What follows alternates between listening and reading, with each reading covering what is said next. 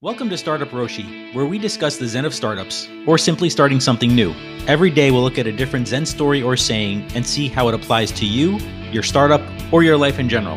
I'm your host, Dean Sucris. I've been an entrepreneur for 20 years and a Zen student for 15.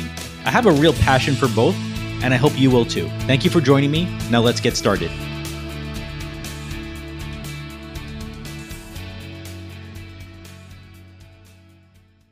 Today I decided I wanted to take a look at two different Zen sayings.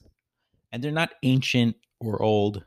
They're actually two sayings that were given to me by my teacher, Roshi Rich Hart, who recently passed about 5 months ago. And this past weekend, I attended his memorial. It was held on his birthday, October 6th. And I want to wish him a happy birthday. And I want to thank him for everything that he did for me to help me down this path.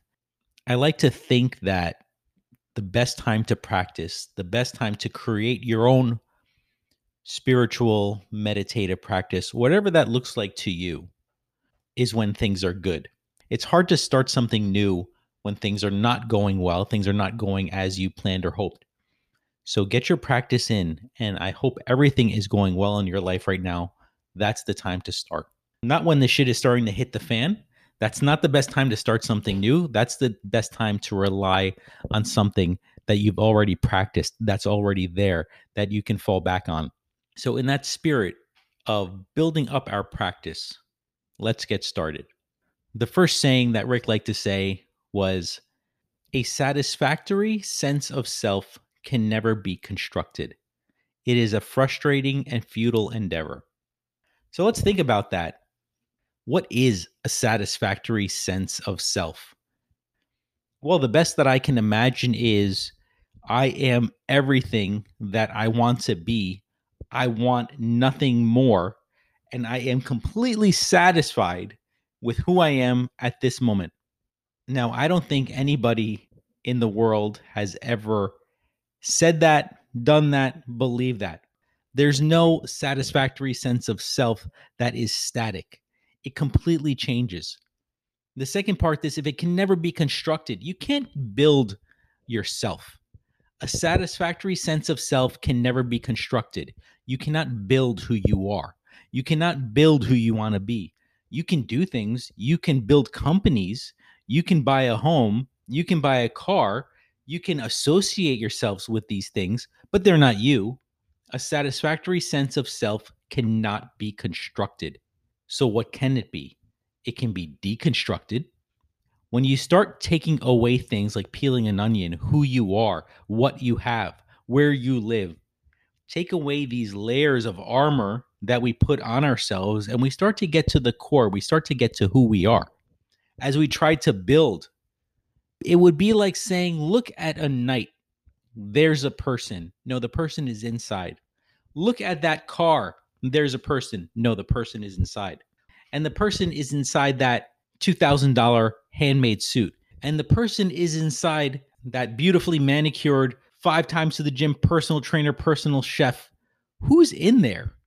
And now I'm going to the extreme because you can see that no matter how much time, money, effort you put into building this sense of self, to constructing this person that you want to be, that's not you.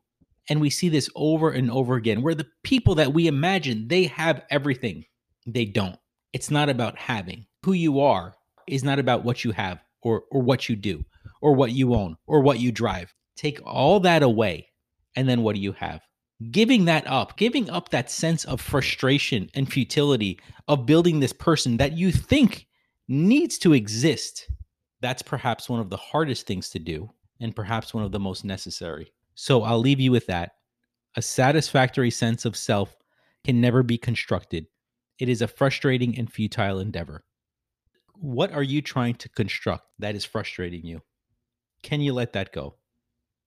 And the second teaching he'd like to put out, show me just as you are, you're okay.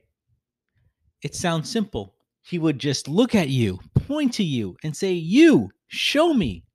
Just as you are, you're okay. What does that even mean? Of course I'm not okay. My business isn't where I want it to be. I don't live in the neighborhood I want to live in. I don't own the car I want. I don't own the house I want. I don't have this. I don't have that. I wish I could dance better. I wish I could sing. I wish I could play the guitar. I wish. What do you mean I'm okay? That's crazy. And then he would just look, show me just as you are, you're okay. And you know what? Sometimes you feel okay. Sometimes you feel great. Sometimes you feel that everything is going well, the stars are aligned, and things are going your way. And still, show me just as you are, you're okay. I can't say it, right? I can't say, well, things are go okay. Because when you try to say it, he would just point out, show me.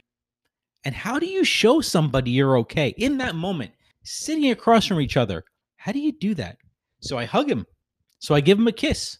That goes by once, maybe twice, but that's it. You can't keep going to the well. And up until his last day, he said nobody has ever satisfactorily answered that question. Why?